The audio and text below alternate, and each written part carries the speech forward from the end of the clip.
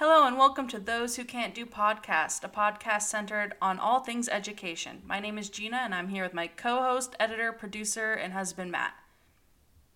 Hello.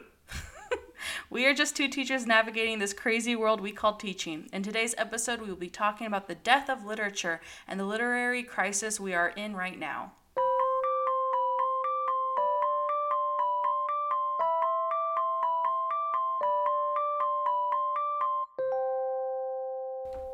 So according to The Atlantic, reading scores since 1998 have flattened, with just about a third of students performing at a level that the National Assessment of Educational Progress defines as proficient. So we need to ask the question, why? And to translate that into English, it means the kids don't read good.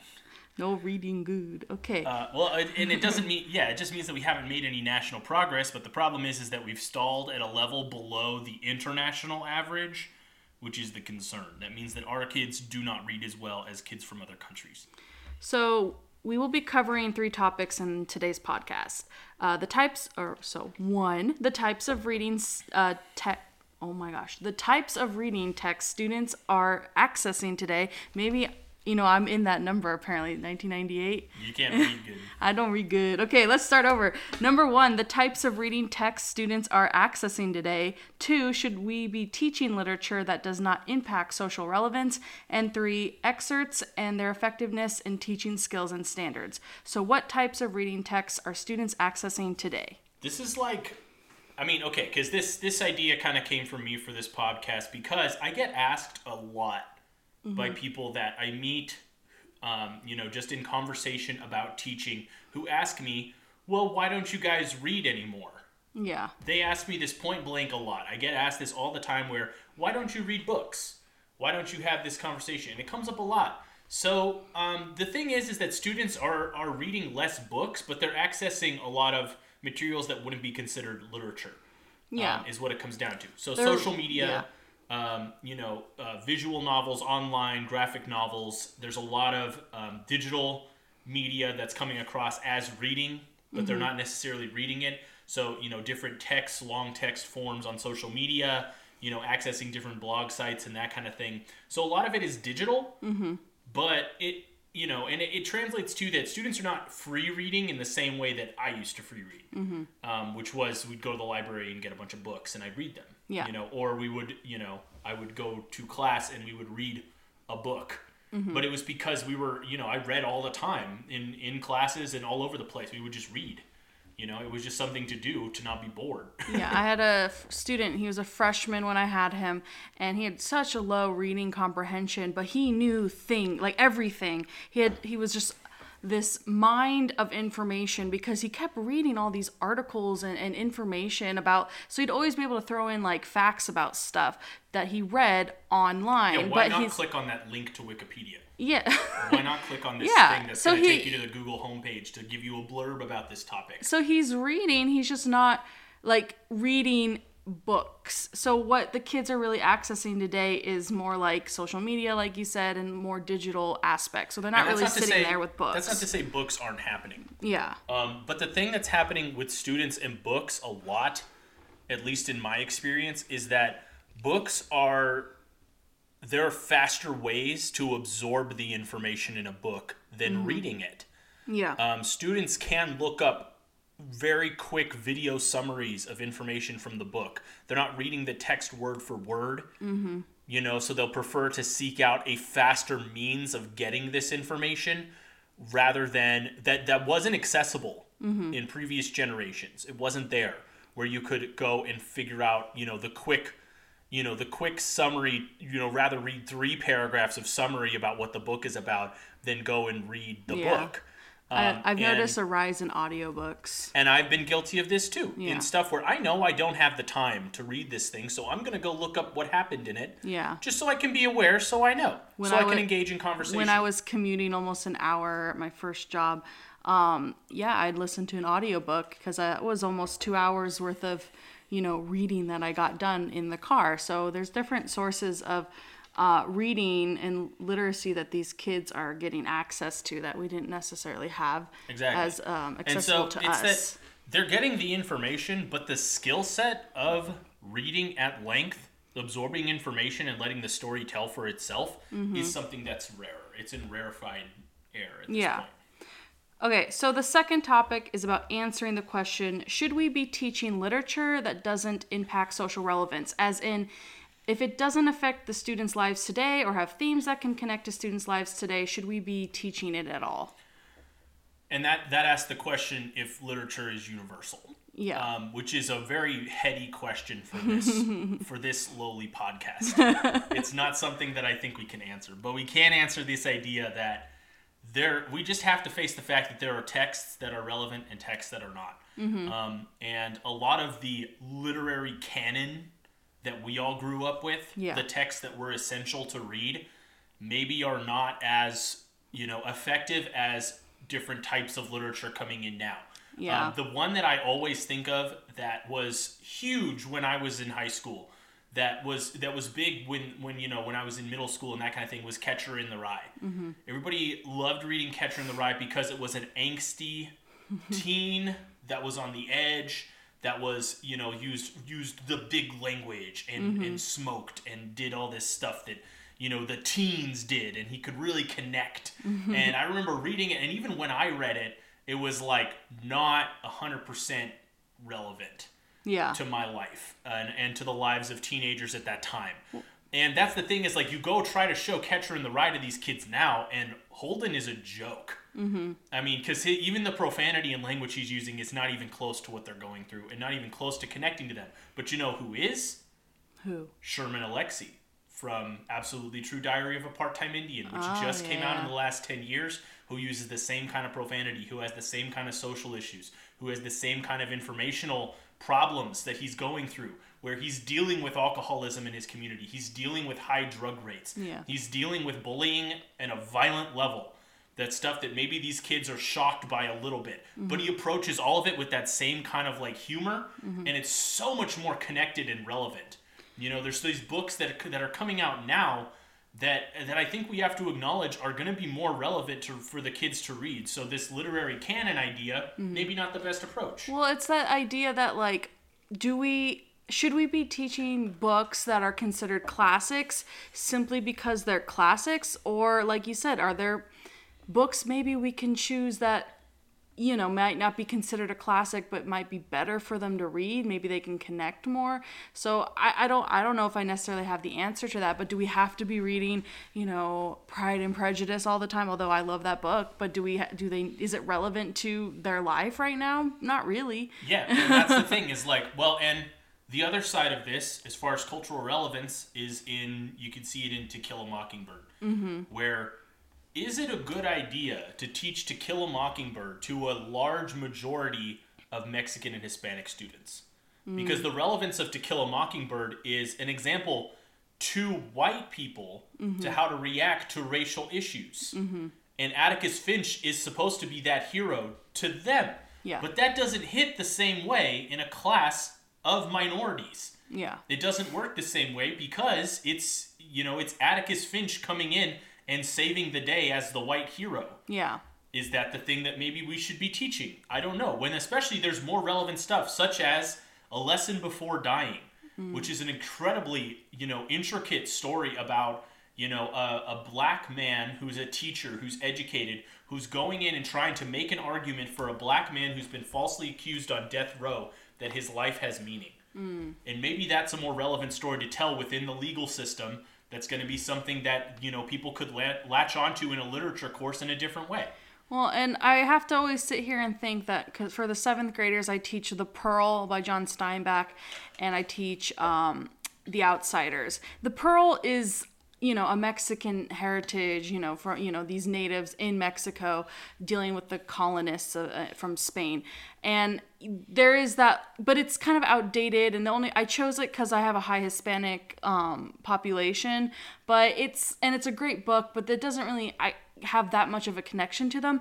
But The Outsiders does, because it's about two groups of people who hate each other for simply because they are not part of their own group. Yeah. And that is very relevant to my students at my school, because there are two groups that hate each other simply because I'm this and you're that. And so, I like The Pearl. I teach it. I'm but I don't think it's necessarily going to help them with their actual social lives like The Outsiders is, because I can sit there and when there's that fight at school and they say that group did this, and I can turn it around and use The Outsiders and bring in those themes with it. Well, and I guess it is, and I think theme is the question. Yeah. Are we teaching themes and lessons, or are we teaching the literature?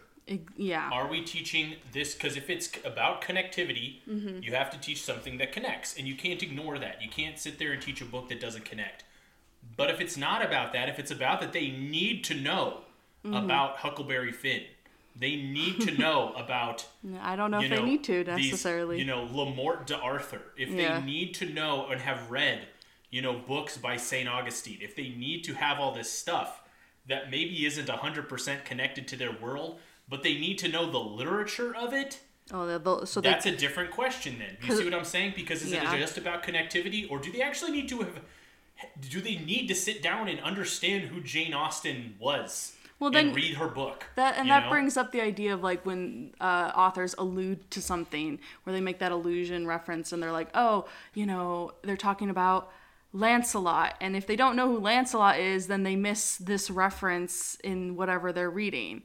Because I'm teaching Hamilton with my 8th graders. We just finished, and there was a reference to Lancelot. And, I asked them, do you even know who Lancelot is? And they had to Google it. And I think that there is literature that's irreplaceable. There are certain books that you just can't counter or bring up in a different context. I think that Machiavelli's The Prince is something that's so relevant to leadership in understanding how leaders should and should not behave. As an example and as an argument piece, I think you have to look at that particular book. I think there's certain books that are just... if you're talking about revenge, you have to read Count of Monte Cristo because it's just the absolute ultimate story of why you should never pursue revenge. So as a theme and as an author's point, you have to look at that. But as relevance, who cares about, Dante's and whether or not he's going to get revenge on this Italian mercenary? It just doesn't make any relevance to anything. So I guess that kind of answers it. I think, if you can teach new or classic literature as long as you kind of make the theme very available to the students to understand. And in that regard, you can connect it to them. Because, revenge is a big theme of life. Like, should I get revenge on that person who did that thing to me? You read and you find out that maybe not, things like that. And so I think the idea of theme in literature is more important. And as long as a teacher can connect the theme to the students' lives, it really doesn't necessarily matter if it's a classic literature book or not. Yeah, a lot of it falls on the teacher. Yeah. Oh, yeah, 100%. A lot of it falls on the teacher's lap to actually talk about. So the final topic of today's episode is about excerpts and their effectiveness in teaching skills and standards. So Matt, explain to us what that means exactly. So it's just timing. It's the amount of time you have with the students and the amount of time they have outside of class.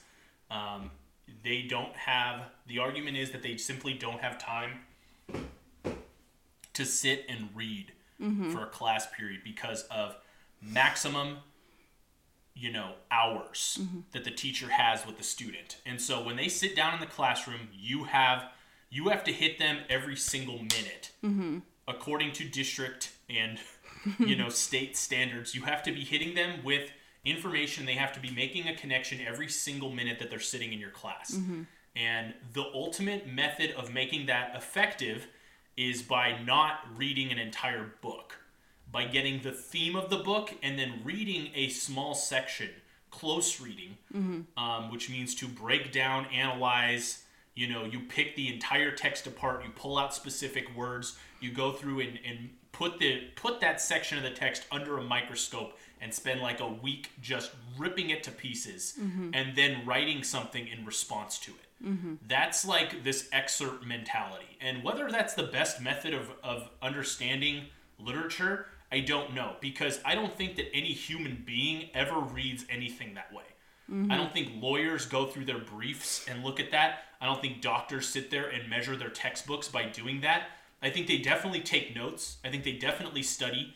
I think that in any field you're going to do that, but I think that, going under a microscope with these texts is not the best way to go about it. Yeah. But the idea is that, okay, sitting there and trying to teach To Kill a Mockingbird is a 500-page novel. Reading 500 pages is going to take upwards of 20 to 24 hours of reading time, right? Or around there. And that's if you're fast. Most of the time it's going to take about 30 hours. Yeah. So the kids are going to have to put 30 hours into reading this book. Yeah. In class time, that translates to 3 to 4 weeks, right? If you were to spend every class period reading. But you can't do that because you have to teach all these other subjects. You have to get the kids moving on projects, get the kids moving on items and stuff. So can you trust them to do it at home? Well, kids' home lives have changed drastically compared to what we were dealing with, I think, in that, there are after-school, non-stop activities that are moving all the time to keep them engaged, right? And a lot of that is because, they have priorities outside of school. I think there were always kids that didn't read and there were always kids that did. But I think the gap has widened so significantly because English classes are also competing. I'm sorry, I've been talking for a long time and you haven't really jumped in at all. I'm just listening. I think that I'm trying to I don't know, I'm taking the scenic route here. English class is competing with other classes for the amount of time that kids spend on your work. And so the kid can either choose to do these 15 concrete chemistry problems or choose to sit down for a half hour with your book. Yeah.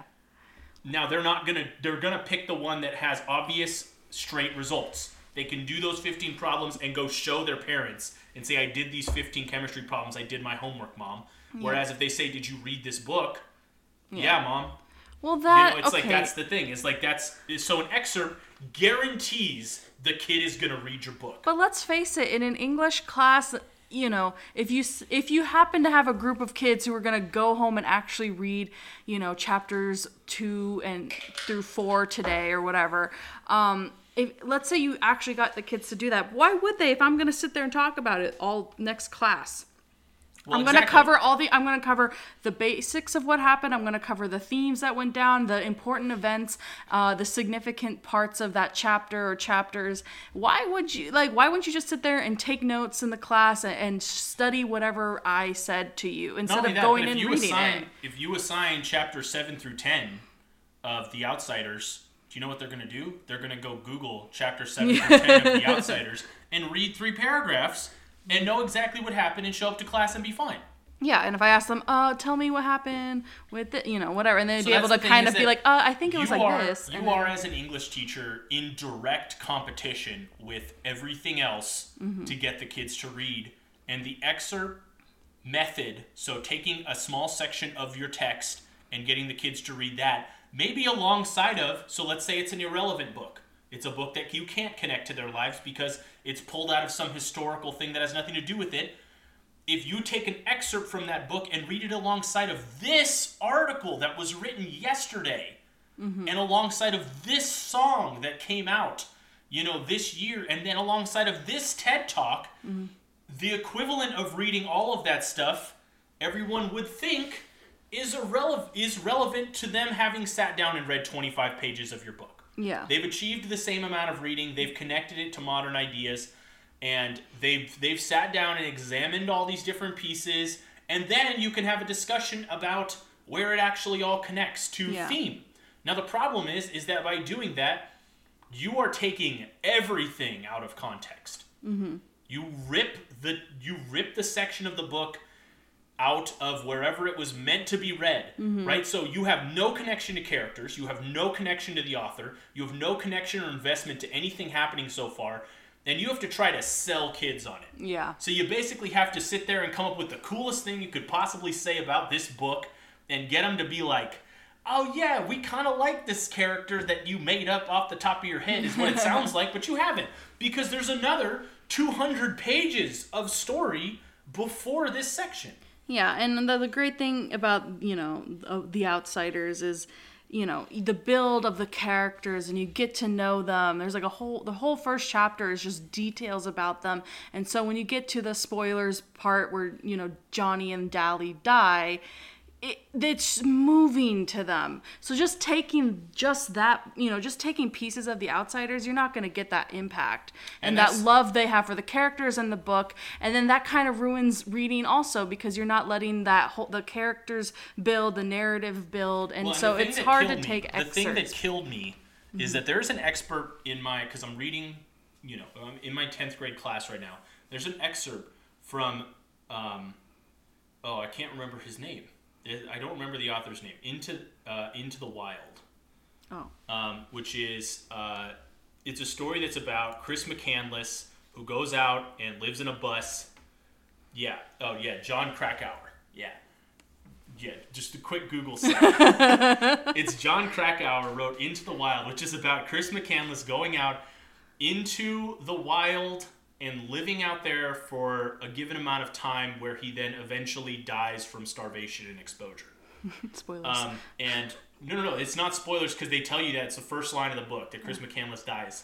And the whole Is he really? I don't remember that. The whole purpose of the book is to determine why a young man with college prospects would throw thousands of dollars away of his college education, not go get a job, burn his wallet, burn his car, drive off into the middle of nowhere, and then live his life as a bum before dying in the wilderness of Alaska. Why would he do this? And the entire book breaks down every aspect of his life and basically forensically explores why this kid would do this, right? And kids, when they sit down and they start reading, and this is the thing, this is a book that I have experienced now reading the entire book with the class and reading an excerpt from. And the excerpt that's currently in this 10th grade English book that we're using, that's from Into the Wild, is about the chapter where Chris McCandless dies in the wilderness, which when you read the book, this is the last chapter. Oh. So you know he's going to die the entire book, and it walks you through where he went in America and everyone he had connections with, all the McDonald's that he worked at, everything that he did in order to stay alive, and his mentality of having read Walden and having gone into the wilderness as Thoreau and having gone through all this stuff. You break down over hundreds of pages this kid's life and why he made the decisions that he did to do this insane voyage out into Alaska that failed tremendously. And it wasn't even his fault that he died. He ate a berry that was listed as non-poisonous in his book that was actually poisonous. Aww. That's why he died. So he did it. He was so successful. And so you get to the end of this book, and the excerpt from it is the chapter where he writes his last journal entry, where he's a scared little kid in this bus, just crying his eyes out like a wimp and dying in the wilderness. And if you read it out of context, it makes him look like the dumbest idiot that could have lived. Because he was. Out of context, Chris McCandless made a terrible mistake. You have to read the book to understand why this is an absolute travesty for American culture to have let this kid down so hard that this was his only method of feeling alive.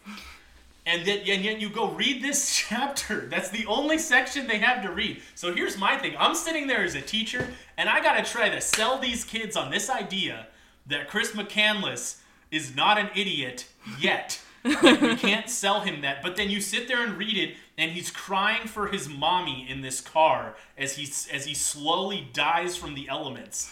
And it's just pitiful. But when you get there, you have read 250 pages of this kid's life. It is so sad, especially when you realize it wasn't even his fault. It was a mistake with the brochure that he picked up. I mean, like, it's so sad. And yet, the kids read it and literally laugh him out of the classroom. They're just like, what an idiot to go out. He didn't even prep. He didn't bring any of his correct gear. What a moron for going and doing this. He tried to eat rancid meat. What a dummy. I mean, it's like, it is an absolute, like, disaster that they bothered to put this excerpt in. Thank you I know that's a huge listening rant. To our Into the Wild synopsis and analysis by Matt McMillan. For me, the idea of excerpts is absolutely breaking an English class. You're ruining it. Because you're doing that agree. To a book. I agree. And the point of this was you either have to commit to reading excerpts of things or commit to reading a book, and at the end of the day, you're not really going to be able to read as many books as you might. I can read 2 books a year with middle schoolers, and that's about it. I'm not going to be able to do anything else if I add another book. Well, and that's the thing. It's like with my honors English class, I can cover 8-9 books in a year. If they're but the honors reads. Yeah, well, that's the difference. And they sit down and they'll pick your class over it because they're honors and they're not going to care as much about their chemistry or their math class. Yeah. They're choosing English. Other kids won't. It's true. And that goes deeper into the type of kid. But, so these are all things that we think. So let's end. These are all things that we think these things and we have our opinions. Yeah, I mean, because you need it. You need it, and it's got to work that way. Okay, so my final question is first for Matt. I know that there's only 2 of us. I'll get there. Matt, do you think we are truly in a literary or literacy crisis right now? The evidence would point to saying yes. Okay. The evidence points to yes because it's just reading scores would say that kids are not able to read as well or as much as they did when I was in school. I would definitely agree because it's really hard to get kids to read the directions right now. They just have this hate. I don't know if it's a hatred, but they just don't like reading things. But that's true through that. But it is this idea that there's no excitement when you hand them a new book. And this is my English nerd coming out. Mm-hmm. Somebody hands me a new book. I am excited. I'm ready to get into it. I can't wait to meet these characters. I can't wait to get into this new world. Yeah. I can't wait to sit there and break apart, something that, somebody else has spent hours and days of their life making. I can't wait to do it. Yeah. And I don't see that in a lot of kids' lives. It's where true. You hand them a book and it is a chore. They don't want it because I guess it's work. And it would be work. If you don't understand the words, if someone were to hand me a book that was in a different language, I wouldn't feel the same way because I obviously can't. Yeah. I can't read it. I can't access it. I have no idea what the words are. And so, and that's the same thing. Someone hands me a book that's in Spanish. I'm sitting there. I'm like, it's a big chore for me because yes, I know the words, but it's gonna take me forever to read it. It's a huge amount of work. So, what are some ways we can improve students' literacy? The approach. Okay. Well, I can talk to the approach being done right now, which is to encourage literacy in all classes. And that's the method. Disciplinary literacy. Yeah, interdisciplinary literacy is the approach that a lot of places around America are taking right now, which is to say texts need to be accessed in every class, so to encourage direct reading in every class, and English to provide support for how to direct read. So that the English class is no longer assigning the reading, the English class is assigning how to read, and then the kids use the reading skills in the rest of their classes. Yeah. That's the mentality being used right now. The problem is that other teachers have no interest in that. No, they don't. And they completely ignore it and throw it off. So if you're like, oh, well, what are you reading right now? They haven't read anything in their math or chemistry class in years. Yeah. They just don't read any of it. They don't read the textbook. There's no instructions in the textbook other than the problem list. There's no they get packets that don't have, because I remember I used to get, in these science classes, I would get, you'd have the chapter you'd have to read, and then you'd have a bunch of science problems to do that were in a separate packet, right? Well, they don't get the book anymore. They just get the packet, and they don't read any of it. Man, because the science teachers just tell them it.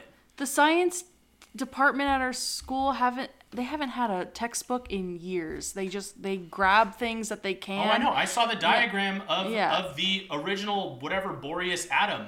Yeah. The one that's the circles. Yeah. That's completely irrelevant now. That's not how an atom is structured. It's like that's been wrong for 20 years. So they're still teaching kids that the atom is structured with the nucleus and then the big rings on the outside. That's not even relevant. I can't blame the science department across all the I wouldn't schools want my kids reading that either. But if we want literacy, then you have to encourage it. Yeah, well, I can't blame them for not wanting to be on board with adding more reading because they're like, do you know how hard it is to accumulate all of this info right now without a textbook? The math scores are suffering now because of this. Mm-hmm. Because of the interdisciplinary literacy, math questions now have to be real world specific. Yeah. And allowing kids to solve math problems without the real world context makes the math a lot easier.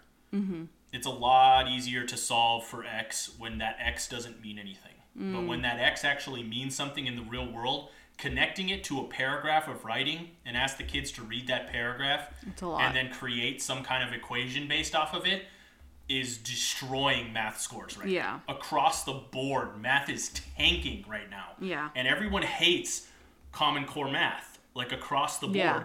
And it's because Common Core math includes this idea of disciplinary literacy. They're bailing English out. Yeah. And getting bombed in the process by doing this because the math scores are connected heavily to kids being able to read and infer details from this math equation. Yeah. That is no longer an equation. I remember getting a list in algebra of problems without a single word written on the page. Yeah. It's just a list of a bunch of equations. And I look at a kid's math textbook now, and that is not what it looks like. There are paragraphs and paragraphs of reading to do in order to determine the relevant information to put the equation together for yourself. Yeah.